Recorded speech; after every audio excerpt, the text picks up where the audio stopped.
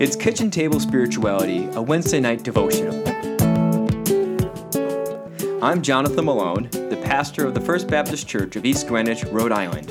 And I'm Charlie Eastman, pastor-elect of Pilgrim Congregational Church in Southborough. I'm not there yet. But is pastor-elect a real thing? Is that even a thing? I think I just invented it. I think you. I've never. I signed heard. a contract. They signed it. It looks like it's happening on paper. Have you not been installed? No, I have not been installed. So I did my candidating weekend and voted in and all that, but I haven't been formally installed in the church yet. But I guess so. That will happen. Right, but that's in the time of Corona. I feel like I just stepped on the big news when I jumped over pastor-elect. Well, we alluded to the big news last time, so it's not really. But so you've had your. But so we'll go backwards. So now this is an exciting time for you with a new community.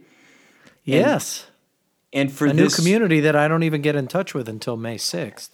Technically, I'm not even there yet, and won't be there for a little while. So they won't. First Sunday was supposed to be May 10th, Mother's Day. Oh, that's nice. But we've met. We did a candidating weekend. Okay. I've met them. We talked. They voted. All that's happened. They seem to like you. Seems like it. Do you think they'll... If not, they are really good actors. Well, that's half of being part of a church is acting, isn't it? Though? Isn't it though? Let's hope not. No. I mean, right. I was gonna follow you along with that bit, but then I thought, no, we really should remind people that church should be one of those few places where you can be authentic. That's right. Speaking of church, Jonathan, we need an update. What's going on at East Greenwich? Oh my gosh, I think we're now returning to our usual. We're not returning to usual. People still stay home. Don't come to worship. Don't come to church. Come to worship on Facebook and all that. You're doing great. But we're doing Bible study this week on Wednesday at 11:30. We're going to do Zoom with that. That would have just happened if you're listening to us at Wednesday night. This Sunday, I believe the Sunday school class is still going to meet before church at 9. You'll get information about that. And we're going to have our first fellowship cafe after church on Zoom, and I'll send you the information. And then the senior high, we're going to meet at 3 o'clock through Zoom as well. So... I guess my time of just lounging around and doing as little as possible is over. They've figured out that you have figured out how to do this. Yeah. And now you're in trouble. Good for you, good for them. It's all good. It is. People have been very active in many, many ways, and that's been wonderful. And I was going to ask if you have news, do you know if people from Franklin will be listening, or have you cut all ties?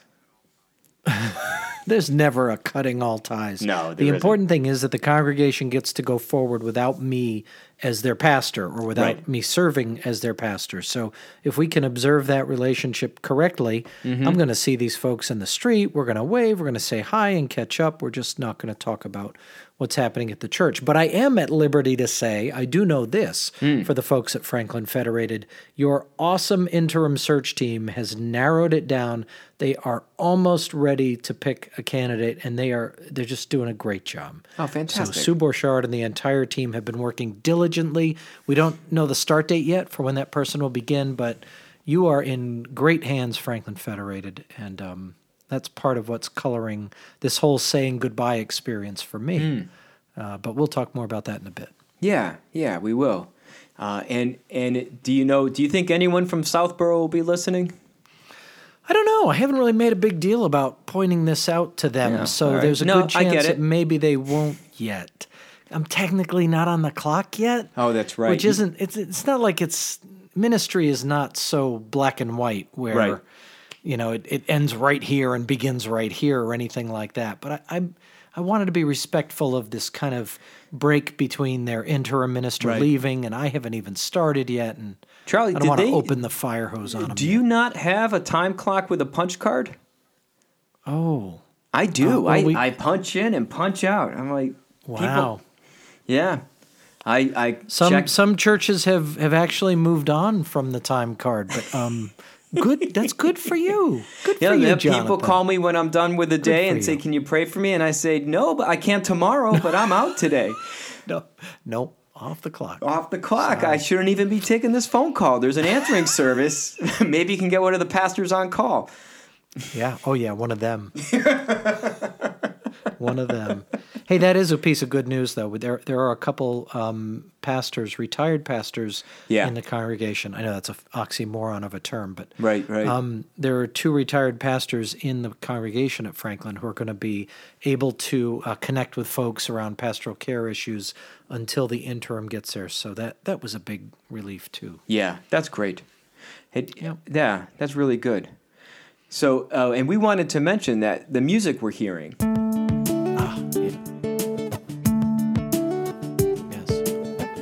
Fine music, the lovely music, our theme music. That theme music, we should give credit where credit's due. That was done by one Andrew Malone. Hey, wait, Malone? I know. Is there a relation between the two of you? A little bit. He's a younger and not nearly as handsome brother of mine. Oh, okay. So if anyone wants to hear, he's done a lot of these kind of little, I call it bump music, all on ukuleles. Go to andrewmalone.com. I'm going right now. Yeah, it's all free. With this podcast. Oh, maybe I'll wait. I'll wait till after. Well, thank you. I appreciate that. I don't want to hurt you, Jonathan. I don't want you to throw you into a spiral of grief right in the middle of the podcast. Nicely done. I knew it was going to happen. I knew you were going to get there. So grief. Yeah. Grieving, letting go, saying goodbye. And I think we're going to use you as a case study to a degree. Okay. If that's all right. I can handle that. I figured you can. You've been doing this for a while.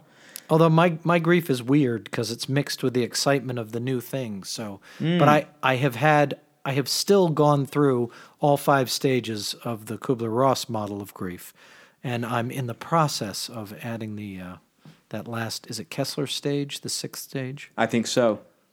So we talked about it last week. We did. But yeah, I think grief is something, grief and anger, we mentioned it last week, how closely connected they are, how anger is a part of grief. And anger comes out in its own ways, but grief is that bigger sense of things are lost. I'll give you an example from our community. One of our major events for the year, probably our biggest event, is our May breakfast.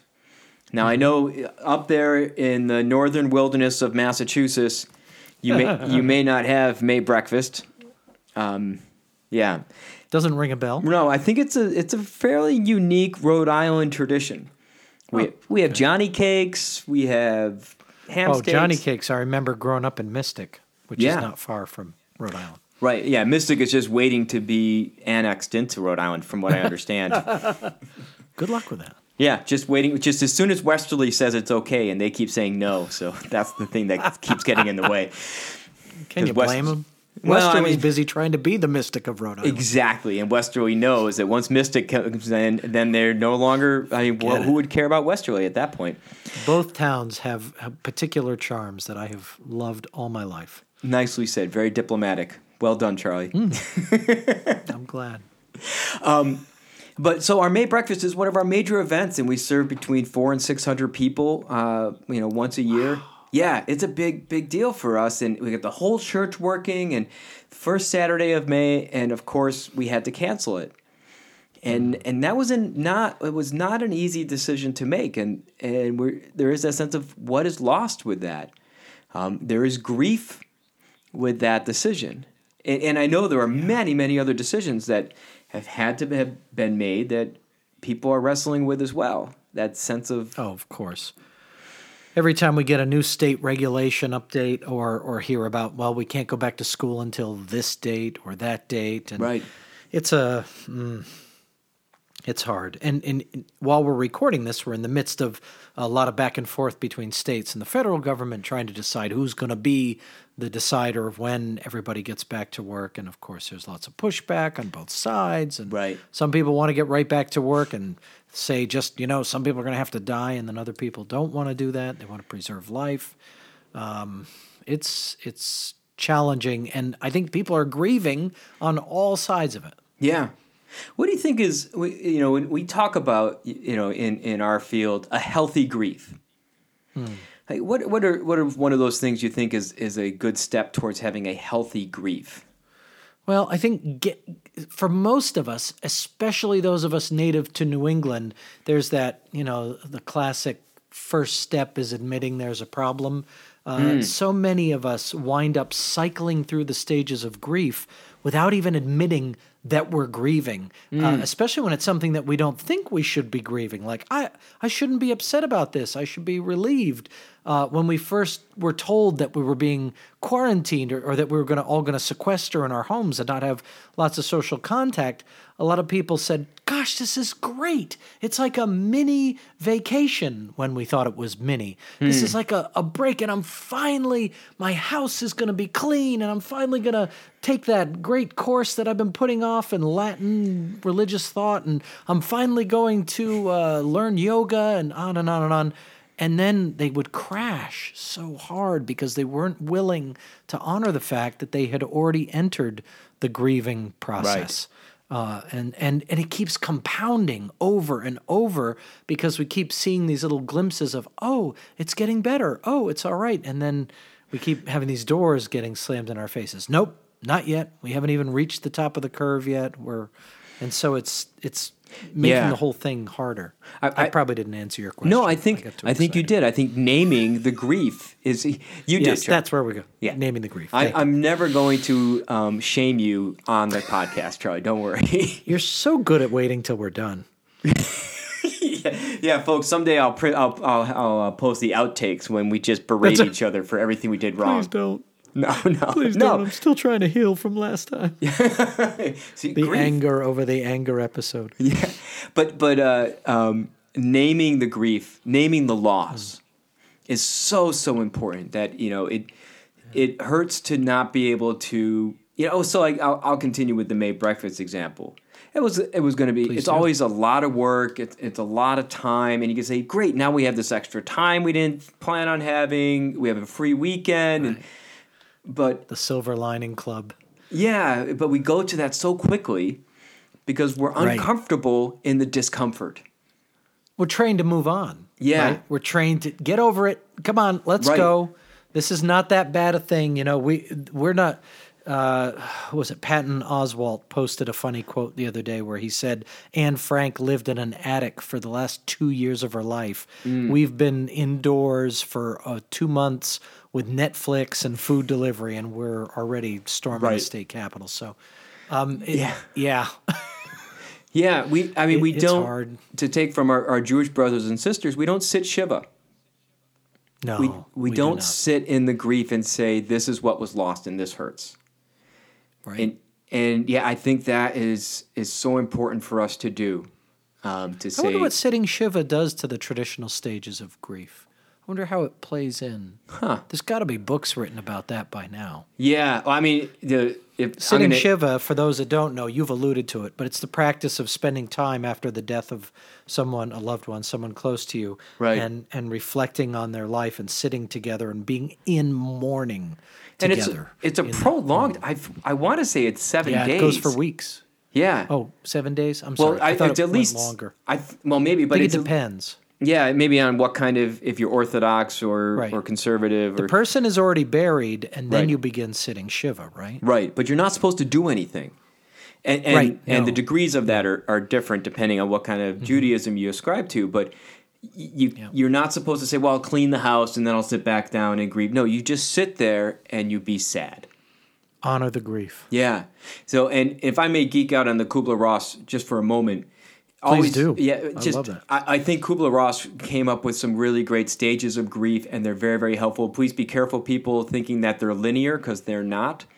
We alluded to this last time. You kind of move back and forth. And remember that her study was based on people who were terminally ill, and the final stage for all of them was dying. And that's not the goal that we're looking for when we talk about grief. So it's always a good study with caveats. That's right. Just to throw that out there. But I think that we are people who are constantly busy, constantly moving forward, constantly saying, what is the thing that we can be doing? And we don't just sit in the grief well. That's right. Well, I think it's a perfect expression of the first stage of grief, which is denial. Yeah. Denying that something has happened, denying that something's wrong. The moment that someone comes in and says, your father has died, often your first reaction is, I don't believe it. I haven't seen him. I cannot accept it. I don't believe it. There's no way. Right. I need to see the body. So denying, exactly. So denying that there is grief at all is a natural extension of the process, which embraces that denial. Yeah. How do you, I find sometimes for me it's hard when I'm sitting with someone else who's grieving to help them name it as well. Have you encountered that? I usually just use the question carrot, you know? Mm-hmm. Could you be grieving?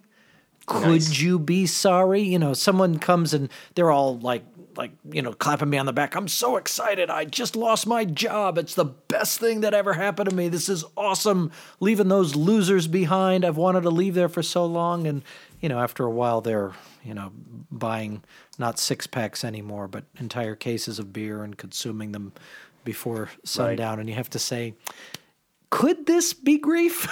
Right. And right. often allowing them to take the step of naming it is powerful. I think you're right. Allowing or making that saying it's okay to name that this is a loss. Yeah. I think. We with the moving forward, we're also with what's the positive spin, what's the good in this, and to say, there may be good that can be found out of this, but it's okay for us to take that time and say, here's what hurts, here's what's been lost. We have to. We have to. I think I think that you're dead on. Beating denial and so you can embrace it is really important. Yeah. And then the second stage, anger, we dealt with last time. Yeah, so we don't need to even talk. I mean, I'm done with anger, basically. We all know how to be angry now. That was a master class last week. Yeah, I re-listened to it, and now I've been in such a state of zen ever since. It's been wonderful. It's been bliss. Fantastic. Yeah, I'm back. I thought you were going to say you've been angry ever since listening to it. Well, that's deep down buried. I repress my feelings. There you go. Yeah. But absolutely, after you get through the denial stage, it's generally followed by anger, or you can get angry. Go back to my horrible example of your father died, and sometimes people are just angry. Why didn't the doctors work harder? Why didn't anyone tell us that he was sick? Why didn't all the just frustrations and the anger billows out, which can then cycle you back to it can't be real. Right. It feels surreal. So you go back to denial. Right. And then bargaining is next, right? Bargaining is next. Yeah. Which is often maybe if I just work harder, maybe if I just try harder, then and what I find with people maybe if I eat better, the cancer will go away. Right.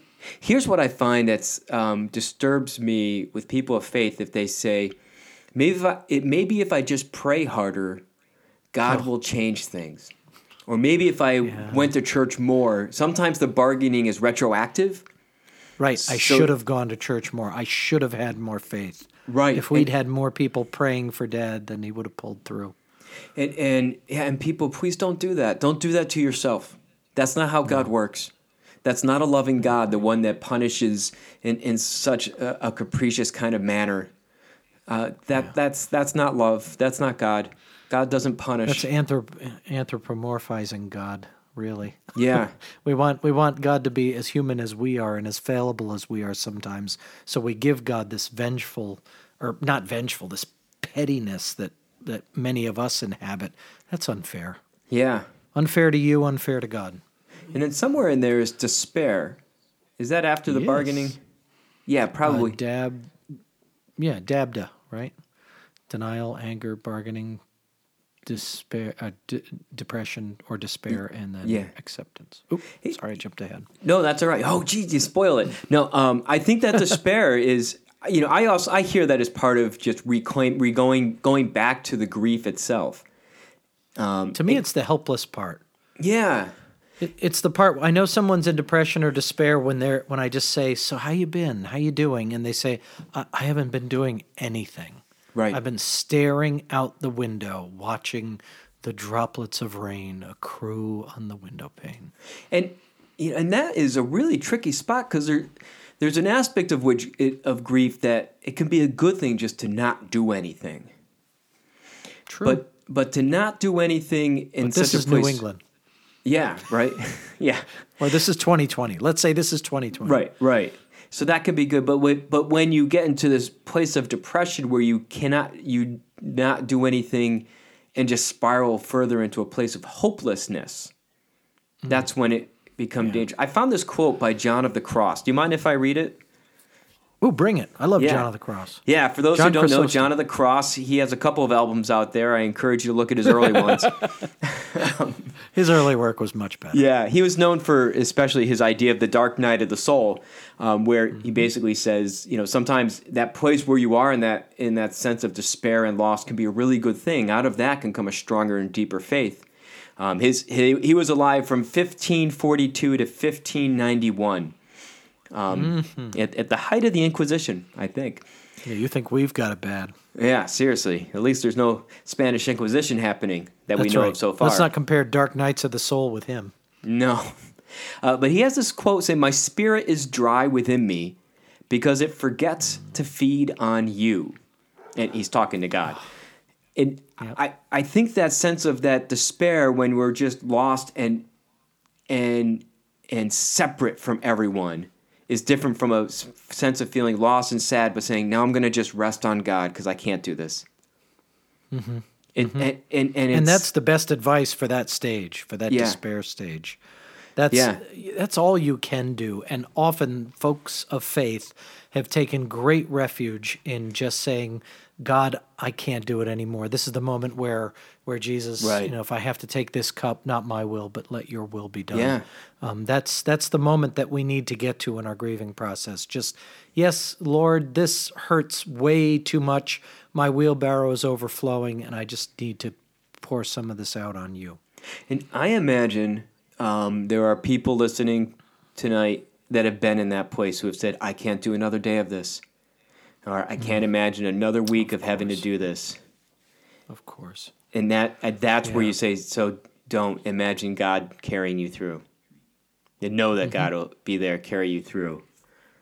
Absolutely. Do you want to go to the last stage, or do you want to just leave it at despair?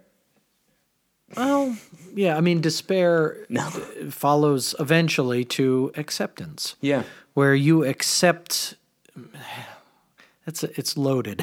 You don't just accept the way things are. That's not all it means. But you accept the facts of what spawned your grief, and you find a way to, if not reconcile it in your heart, you find a way to live with it. Yep. You accept that it's okay to not be okay. You accept that it's okay to miss the loved one you've lost. You accept that, yes, I have this illness and now I'm going to fight it or relinquish myself to it. You accept. Yeah. You fold the loss into your life. And the way I've described it is, if you think about it, you're wounded and now you're going to have a limp. And that limp is never going to go away. Yes. And so now, learning how to walk with that limp and honoring where that limp came from is part of that. I feel like 12-step groups are much better at this than the rest of us. They talk about honoring the hurts you've delivered and received at your own hand often, and learning to be the person that carries that forever. People who are, I'm a smoker for life, or I'm an alcoholic for life. It doesn't mean they're celebrating abusing substances. It means they honor that part of their journey that is wholly theirs forever. Right. And their acceptance journey means accepting it forever and dealing with life as it is in light of that.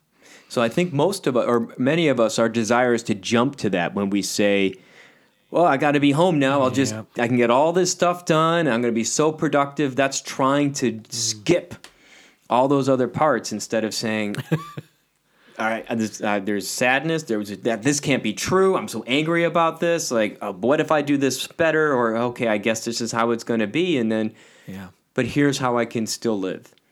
Skipping ahead always seems preferable when you're in the process. You can always convince yourself that you should be beyond this painful stage because you're feeling the pain so acutely. It's the most natural thing in the world. The Kessler, the last stage that Kessler adds, he adds this making meaning stage, where he says after acceptance comes this opportunity for you to make meaning out of what you were grieving over, out of the experience. And for some of us, we get to that point, again, beating this example to death of losing someone. You go back to that place where you say, all right, my job is to tell their story and share their love with the world and help people understand why this relative was so pivotal in my life. And you make meaning out of their loss. For some people, it's not such a joyful outcome. For some people, it's like, yes, we're going forward with the lawsuit. They will not die in vain. We're gonna make meaning out of this through making sure that it never happens again, or this company isn't allowed to do this to anyone else. And there's lots of ways to make meaning. Yeah. But the making meaning part is, there's a lot of different ways to add on to the Kubler-Ross model. But I think of all of them, the making meaning is the only one that I have seen that kind of follows in the spirit of what she's tried to do. I like that. I don't want to rush to that. I feel like a lot of pastors are trying to make meaning and end up during the bargaining stage or the and end up saying, well, God's doing this to prove a point, and that's forcing a meaning into something. You've got to, I don't know if we really can find meaning in this until we're through it. I totally agree. It's retroactive. That part, you have to be able to look back on the history of what you've experienced to understand it. You can't do it in the moment. I don't care who you are. Yeah. Well, what I want to encourage people listening to do is, tonight during our prayers, and then tomorrow, the next day, just to name those things that have been lost. There's a lot that's been gained from this. There's a lot of good that's come out of this, and that's wonderful. But with all the negativity we're hearing, especially with the politicization of this, we need to name those things that have been lost for us in particular. Be selfish for a moment. It's okay. Yeah. That May breakfast was going to be amazing. You deserve to be upset about it. I was going to send you tickets, Charlie. Oh, you really are the best. Don't tell the others. I won't tell a single soul. No, but yeah. So part of the reason we were going to get into all this was the grieving process that I've been in and that my congregation has been in. Yeah. Because in the midst of Corona crisis, I decided to move on from my current position and take a new one. Not really. All that was in motion already, but our process and how we're grieving through it is all happening now. Right. And it's really challenging. Challenging. And I I don't get to imagine. walk with them through it. Yeah. It's kind of like they get to do their grieving process, but meanwhile I have to do mine, and never the twain shall meet in some degrees. And we only have about a minute or so, but I want people to hear that when a pastor leaves a church, even under the best of circumstances, there's grieving involved, right, Charlie? I mean, you are experiencing grief. Absolutely.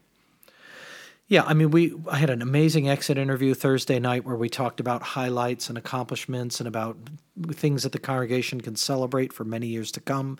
We talked about challenges that are currently facing the congregation, and it was a really great time, and it reminded us that it's every transition, every little death has with it its grief. And sometimes you're mourning what you've lost, sometimes you're mourning what you're going through, but you're probably in grief in every kind of change. And often you're in grief in moments when you don't think you should be. Yeah. Like I get to go to a new opportunity, and Franklin Federated Church gets to have new opportunities and new voices now. It is truly all good. Yeah. But we don't get to do it together. And Yeah. I guess that's the grieving point for me. Yeah. So And people I hope for hear that. maybe I a want to couple of them. encourage everyone to be praying for Charlie, his family, and for Franklin Federated. It is never an easy thing, even if you've discerned, you said God has been a part of this, and God's Spirit is moving and feels like the right thing to do for you and for the church and where you're going. It sounds like lots of blessings, but we'll be keeping you in prayers because it's never, you're right, every transition involves grief. And I just want people to know that when a pastor leaves, they're not just, singing and dancing. Most cases. If you're a bad church, then usually we are singing and dancing. But our churches that are listening right now aren't. So No, they're not. No. They're lovely. There are no bad churches, Jonathan. Only bad podcasters. I've got no words for that. I can tell you there are bad churches out there, but I'm not going to name them. They know who they are. Thank you. Yes. All right, fine. Let's move to prayer. I've got a closing prayer from our friend who we've had on the podcast before, Augustine of Hippo. Oh, good old Augustine. Good old boy. How's he doing? How's he doing during the crisis? He is falling apart. I'll tell you that. Oh, he is just crumbling before our eyes. I guess he would. Yeah, so he lived from 354 to 430. Yeah. So he's take that literally falling apart. Discombobulating. Right. Okay. So on that note, shall I take us into a time of prayer? Or do you want to? Please do, Charlie. Then I'll pray and then end with Augustine. Lovely. Let us pray. Oh God, thank you for this opportunity to talk with Jonathan today and also to reflect on how we grieve and how we learn to let go. God, you know I've been praying constantly for the folks of Franklin Federated, and I continue to do so. And I thank you for shepherding us all through to this moment, and I thank you that you will always be with us.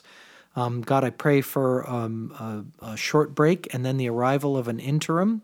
And I continue to pray for Jonathan's congregation at East Greenwich and anyone who hears this, that they might be able to move past denial into anger, bargaining, depression, and finally acceptance of their grief. God, I pray for Franklin Federated, and I pray for Charlie and his family. In this time of transition, a time of blessings and joys and hardships and sadnesses, compounded with the challenges of COVID-19. I pray for all of those who are in the midst of grief right now for whatever reason. I especially lift up those who have lost loved ones and can't have the kinds of services that just bring meaning into those places of grief. I pray for everyone who finds themselves saying, I can't do this for another day. I can't do this for another week. I just can't do this anymore. Give us the courage, Lord, to sit and be still and invite you into our presence, to invite you into our grief, to help us to sit in the hardship and the pain, and to trust you that it will not be forever, that we will be guided by you into places of still waters, places where we are refreshed. We pray this in all things in Jesus' name. Now from Augustine of Hippo. Watch, O Lord, with those who wake or watch or weep tonight, and give your angels charge over those who sleep. Tend your sick ones, O Lord Christ. Rest your weary ones. Bless your dying ones. Soothe your suffering ones. Pity your afflicted ones. Shield your joyous ones. And for all your love's sake. Amen. Amen. I think I first heard that prayer when Mark Heim shared it in a systematic theology course. I love that prayer. Oh, I see. That's the first time. I don't remember much from seminary. Yeah, thank you very, very much, everyone, for listening. Be safe. Take care of each other. Take care of yourselves. Be well. Thanks, and bye.